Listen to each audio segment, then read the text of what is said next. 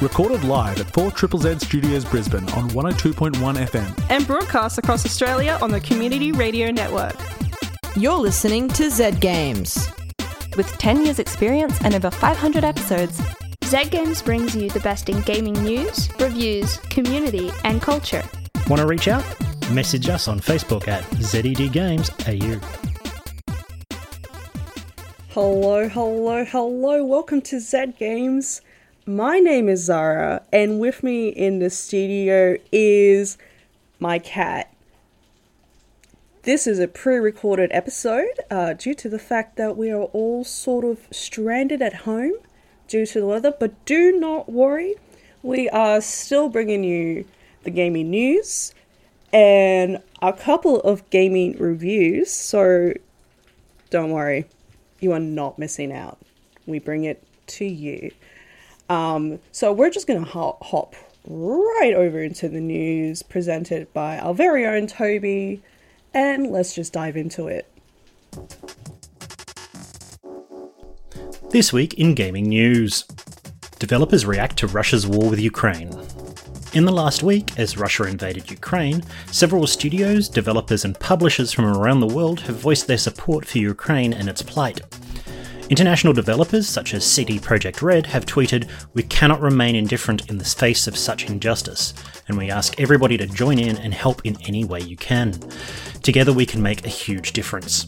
State of Play Games and Amanita Design have also joined in donating their earnings to the cause. In some cases, this support has resulted in backlashes from the gaming community. After 11-bit studios declared they would be donating profits from the sales of This War of Mine to the Ukrainian Red Cross, they were review bombed by players from China and Russia, and Space Engineers received similar treatment after announcing their support for Ukraine. Closer to Ukraine, indie developer Creativo's CEO Alex Koshelkov announced all profits from February and March and 1 million Polish zloty will be donated to the Ukrainian Red Cross, as well as support for Ukrainian employees while they search for safety. CEO of TinyBuild also voiced their support for their Ukrainian employees, tweeting, "Nobody gets left behind." Wargaming, developers of World of Tanks, supported their over 550 Ukrainian developers by assisting them to find alternative housing, early salary, and making sure relocation and evacuation efforts are paid for. They also donated $1 million to the Ukrainian Red Cross, and when their creative director posted support for the invasion of Ukraine on social media, they quickly acted in letting him go the next day. With Ukraine calling for support from developers, other companies such as EA Sport and the Chinese Room, developers of Little Orpheus, have joined with others in their support of Ukraine. Steam Deck. In lighter news, with a limited release of the Steam Deck in the US, Gabe Newell, president of Valve Corp, has been spotted hand-delivering signed Steam Decks in Seattle. The Steam Deck released on the 25th of February along with the free game Aperture Desk Job to celebrate the console's capabilities. Critiques on battery life and gaming power are rife, and some users are already reporting stick drift. Furthermore, while Destiny 2 can be run on Linux, Bungie has issued a statement that those who hack Destiny 2 to work on the console will be met with game bans. However, Gabe Newell has already talked about the future with Steam Deck 2 on the horizon as a possible VR running machine. Ducks, kittens, and apple crocs coming to Pokemon. After the announcement early this week of a Pokemon Direct, fans were already getting their hopes up for a Gen 9 Pokemon game, and they were not disappointed. Right at the end of the Direct, they announced Pokemon Scarlet and Violet, along with 3 starters, an attention-seeking grass cat called Sprigatito, a relaxed fire-type crocodile named Fuecoco, and Quaxley, an earnest new water duck.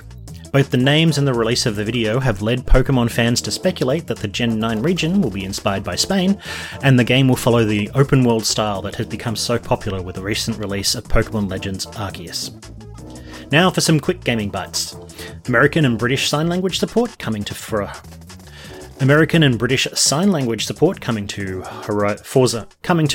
Horizon on March 1st. American and British Sign Language support coming to Forza Horizon 5 on March 1st. In the 25th annual DICE Awards show, local Brisbane developer Witchbeam won the award for Outstanding Achievement for an independent game for unpacking. Activision has ended a near 20-year tradition of annual releases of Call of Duty by delaying the next edition of the franchise until 2023.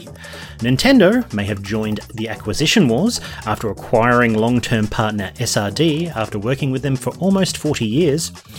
Tokyo Game Show 2022 has revealed the theme of this year will be Nothing Stops Gaming, and will be a physical event taking place at the Makuhari Messe from September 15 to 18. To learn more about these or any of the stories, follow the links on our Facebook page at ZEDGamesAU or on our website, zgamesau.net. And finally, some upcoming game releases. On March 4, Gran Turismo 7 is coming to PlayStation. 80s synth arcade performer Gunborg Dark Matter comes to PC, PlayStation, Xbox One and Switch.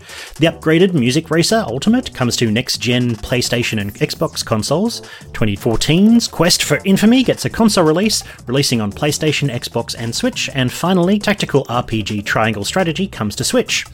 And March 10th, Real-Time Space Strategy Distant Worlds 2 comes to PC, and lastly, Submerged sequel, Submerged Hidden Depths, a relaxing exploration game set in a ruined, water-filled world, and coming to PC, PlayStation, and Xbox. And that's all this week in gaming news. Thank you, Toby, for the news. It's a bit of a hectic week in news, not just in general.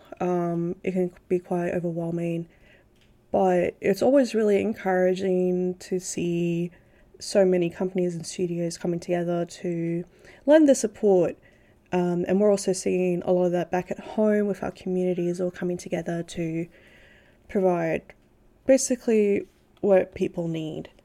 And that's always really heartwarming. Moving on from that, Steam Deck.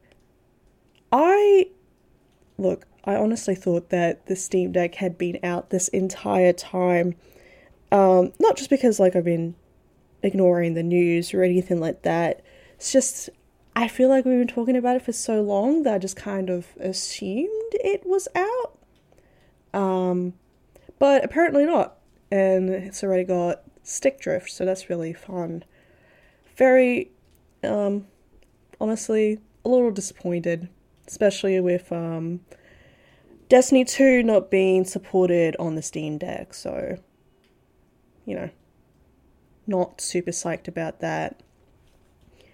Little bit psyched about new Pokemon Scarlet and Violet.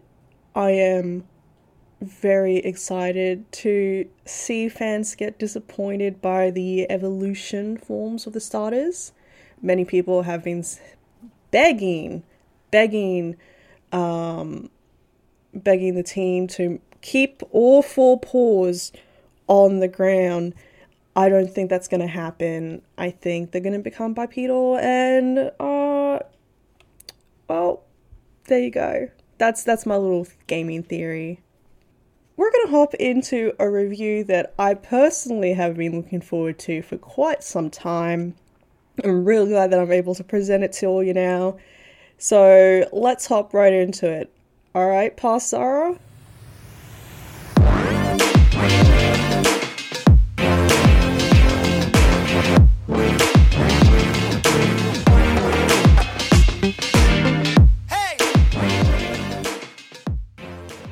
Dr. Ivo Robotnik is at it again. World domination, chaos and destruction, with a crew of the baddest baddies at his disposal. Chaos, Zavok, Metal Sonic, even Shadow the Hedgehog. Of course, Sonic is not one to back down from a fight. However, a mysterious new figure enters the equation.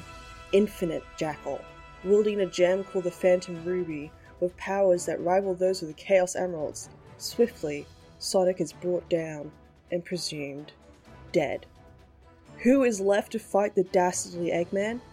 Knuckles and Amy Rose form the Resistance, made up of a lot of familiar faces, and one not-so-familiar face. Yours. Or rather, your Sonic original character. Sonic Forces is an action-adventure platformer with levels designed around speed and quick reactions. With a combination of modern Sonic levels and classic-ish Sonic levels, it is full of customization options for your character, absolute bangers for a soundtrack, and I guess a plot? It is a game with some serious pacing issues, a mix of fun and frustrating levels that doesn't give you room to breathe. I am obsessed with it, and now you're all going to hear about it. At its core, Sonic Forces is a fanfiction, where your character gets to save the day, fighting side by side with Sonic the Hedgehog. It is cheesy, it is corny, it is more than a little silly, but when your special combined attack is initiated by a powered up fist bump, you can only lean into it. You have to embrace it. There are 4 different types of levels, and if you're familiar with Sonic games, you won't have any trouble navigating them. Well, you might have some trouble, but I'll get to that in a bit. We have levels for modern Sonic to speed through, you have levels for your own character to navigate, there are levels for classic Sonic, who is adorable and fantastically round, that has all the elements of the classic Sonic levels, but with 3D graphics. And then you have combo levels, where you play with Sonic and your character. Modern Sonic levels play as you'd expect, with jumps, grind rails, and lots of enemies to smash through, switching from third-person view to side-scroller view throughout the levels. Classic Sonic levels are purely side-scroller, with those classic obstacles you can expect. And then, moving on to the levels for your character, they're quite similar to the modern Sonic levels. However, your character has multiple unique abilities, some of which is dependent on what the species you play as is. You can pick a cat, bird, rabbit, and more. There are often some alternative paths through sections of the levels, and depending on what Wispon you use, Wispons being weapons based on Wisps, which can give you a lightning whip, handgun, drills, and more, you're given alternative solutions to the same obstacle. You also have a grappling hook, and in the levels where you play with Sonic, you can help him make some tight turns and swing across massive gaps. Are these levels fun and satisfying? Sometimes, but often control is taken away from you, and I'm left wondering why they didn't let me do more. Allow me to explain. You're speeding through these levels, nailing the quick time events, and then you launch yourself through the air. Surely this is the perfect opportunity for more quick time events, or perhaps with a well-timed move I can navigate this perilous gorge. But no, the game takes control of these segments. There are a lot of scripted events in these levels, and they're kinda cool, but it's not a difficult game, and these levels aren't long. Having 5 to 10 seconds of control taken away from you really adds up. Speaking of QuickTime events, sometimes the game doesn't tell me what button I should be pressing. I see that dreaded circle shrinking. I'm supposed to press something. I go with the most recent button I press, and then Sonic is Hedgehog stew. There's a lot of cool moments in these levels where I'm in the flow, I'm nailing it, Sonic and I are best buds, free falling past missiles, the music is absolutely hyping me up. Infinite is a pretty cool villain with the ability to create illusions, literally turning the world upside down. And your character has an arc of their own, going from a scared citizen to the rookie who faces up against Infinite himself. But this game absolutely suffers from an incredibly rushed plot and levels that don't feel finished. It's fun and it's funny, but not in the way it was intended. I can tell that this was supposed to be a darker story, but they didn't deliver it. I streamed this game for my friends and we had an absolute blast, but it's definitely not because we took it seriously. A lot of the lines feel stiff and inorganic, and it's not like I want to see Sonic miserable, but he was tortured for 6 months and he's delivering quips like this is a friendly PvP match and not like Eggman is very actively destroying the whole world and almost killed him. And the final battle cutscene, all I can say is ouch. Again, I can see what they were going for, but it falls extremely short. The number of shortcuts they used is obvious, and I just wish they took more time, rather than just writing this off as a bone for the fans. At least put some meat on the bone. However, the music is not where this game is lacking. There are a variety of themes and songs throughout the game, and a lot of it just got me extremely hyped up.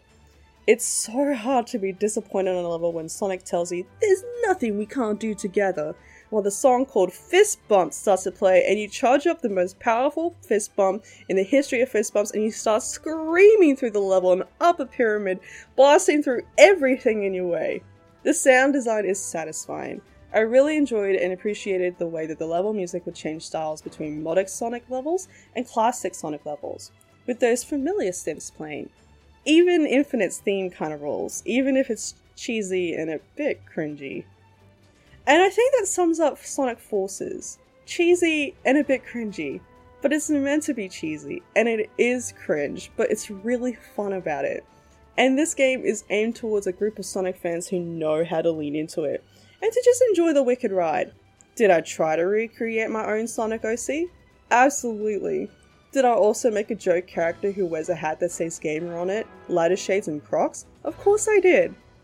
I love Sonic Forces. I enjoyed it. And whenever I need a quick laugh, I load it up and play through a couple levels with my friends. Are we supposed to laugh at Infinite having a temper tantrum? Probably not, but it's so ridiculous you have to laugh. Is it a good game? Objectively? No. But I think it's a great example of a bad game that is fun to play, and I don't feel bad for enjoying it, unlike a certain Sonic game released in a year ending with 6.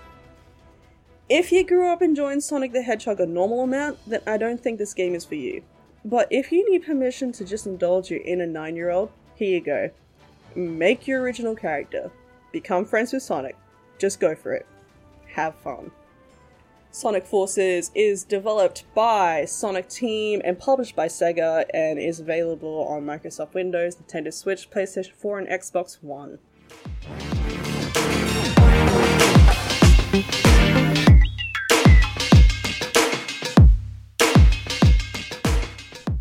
Wow, what a insightful and thought-provoking review, Zara. It really makes you think about Sonic games. Look, they're not great. I'm still hyped about what's coming on the horizon. But I am glad that they did make a game that was terrible, but also just fun. And I think we need more of that sometimes. My name is Zara, and with me tonight in the studio is no one. I'm recording this from home, but I promised you news, reviews, plural reviews. So we have a second review just for you, listener. This one is done by our very own Paul. So why don't you take it away, Paul?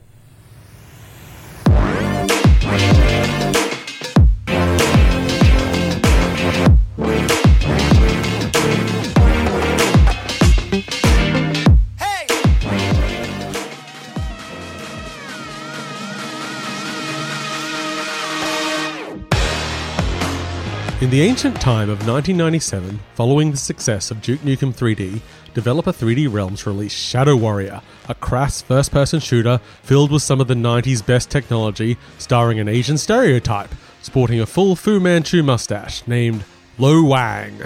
16 years later, Devolver Digital and developer Flying Wild Hog released a reboot, with less racism, but just as much juvenile humour. Shadow Warrior was a balls-to-the-wall first-person shooter, which had some great characters and an original mythology about demons from the Shadow Realm you uncovered whilst playing. The sequel would take a different route, however, focusing on the looter-shooter genre and supporting co-op. I don't remember much of the sequel, other than I had fun playing with my friends, but I spent half the time in menus comparing different elemental gems and equipment. I had to look up the story, which is good, because the game picks up right from the ending of the last, with the Shadow Realm and Earth being merged and a giant dragon being released, destroying everything. It is that dragon who you and your crew, including your demon friend Hoji and old nemesis Zilla, will be chasing for this game. What kind of first-person shooter was it going to be? The revealed game was much brighter and beautiful compared to the last two games, with alien landscapes influenced by Japanese imagery, technology, and mystical formations of rock and earth. I had concerns after watching some of the pre-release trailers, and my fears were quickly confirmed. Shadow Warrior 3 is purely an arena-based shooter. Almost every bit of combat happens in locked-off arenas with linear paths between them. While interluding paths might have a few cool set-piece moments, there is no real opportunity to explore and no logical layout of the levels, just arena, path, arena, path. It's not my favourite kind of level design and often burns me out quickly in shooters. I don't know if it's the game's relatively short length of about 8 hours, or just how much damn fun the combat is, but I reached the end and played some more. This is pure speculation on my part, as the timelines don't really line up, but it feels like Flying Wild Hog played Doom Eternal and thought, okay, let's do that, but our way. Their way has some key differences, though. Doom Eternal really doubled down on the idea of combat being a puzzle, but it was very strict about it. You're explicitly told the most efficient method of killing each enemy, and were locked into it to a degree. Shadow Warrior is much looser in its mechanics, which lets you play around with your arsenal. Any weapon can work in the right circumstance. Let's try to blast through the nitty-gritty here. You have 2 attack buttons. One will fire your equipped gun, and the other will swing your katana. Ranged attacks drop health, melee attacks drop ammunition. It's a simple balance that keeps your attacks varied and flowing. You also have a Chi Blast ability that lets you launch enemies off ledges or into environmental hazards. The arenas are of course filled with such hazards, from the simple spike track to giant meat-grinding rollers you can trigger by shooting a button. Not even the largest and most intimidating enemies can survive such machines of destruction. Much like Doom, there is a major focus on mobility, with a double jump, dash, slide, climb, and grappling hook that can be used on anchors in the environment and on smaller enemies. Plus, the arenas generally have several layers of verticality, which means if you're in a groove, you never really need to stop moving and often don't need to touch the ground. The arsenal of weapons has not a dud among them, and throughout the game you'll get orbs that allow you to upgrade them. There's a set order of upgrades per gun, so your only choice is which one you want to improve. But boy howdy, that was hard to choose sometimes. Upgrade the pistols so that headshots cause the heads of surrounding enemies to also explode? Hard to pass up. The fully upgraded shotgun would be amongst my favourite shotguns in a game. It's just devastating. Along with weapon upgrades, you'll also have character upgrades, increasing Wang's stats and abilities. It's simple and it works. Interestingly, I did not find enough upgrade orbs in my playthrough to fully upgrade everything, which seems quite rare in a modern game that often seems so obsessed with giving you everything. I enjoyed having to make a decision on what I really wanted in my playstyle. There is one more way to get orbs though, combat challenges. There's a list of challenges to earn throughout the game, like killing a certain number of demons in a particular way, and that sort of thing. It's simple, but will give you some extra goals to aim for during play, and maybe encourage you to try some things you otherwise wouldn't. Blasting and slashing is all well and good, but what's your motivation? Well, Shadow Warrior 3 provides a veritable menagerie of wild, unique enemy designs, from the Magura twins, who burrow underground with their drill hats, to the Slinky Jakku, an accordion demon that lurches around the arena slinkily whilst cackling madly. Enemies are bright and colourful, with a bit of a cartoonish edge, while still remaining gross and dying in terribly gory ways. Speaking of gore, executions! Well, in this case, finishing moves. This isn't like the finishing moves in Doom, however. These instant kill attacks can be performed on any non-boss creature at any health, once you've built up enough meter to perform one. Other than pulling off an instant kill on a difficult enemy, the real gift here is that the animation will leave you with either the enemy's weapon or part of their body to use as a weapon. You'll have a limited time or use of these weapons, but they can cause devastating effects. It's just another tool in the arsenal of keeping the player varying their attack style. I would often save up these attacks for opportune moments and completely annihilate masses of difficult foes. Very satisfying. My time was unfortunately also interrupted several times with bugs, scripting that didn't work and required a restart to the last checkpoint, stuttering at the beginning of cutscenes, and weirdest of all, the final cutscene just didn't play. I landed the killing blow on the final boss and bam, credits. I thought, that's a bold choice. I kind of wanted to see where my cast of characters ended up. I felt I was wrong and I checked later. Yep, it just didn't play. I'm glad I checked. Also, aside from playing the game again on a harder difficulty, there's not much to do once it's completed. Considering the arena focus of the game, some score attack challenge modes wouldn't seem out of the question. Shadow Warrior 3 is a simple and somewhat bare-bones package that perhaps didn't live up to its potential. The combat, however, is incredibly fun and movement is a joy. Story-wise, it feels like a smaller episode in the adventures of Lo Wang and friends, and I'd happily see more of this current iteration of the series. If Doom Eternal was too dictated for you, and you just enjoy some fluid FPS action, then you'll find some fun here. I played Shadow Warrior 3 on PC with code provided by the publisher. It's also available on PlayStation and Xbox platforms, and will set you back around $65. It's also available at launch on PlayStation Now. Hey wait, that's not how you say Game Pass.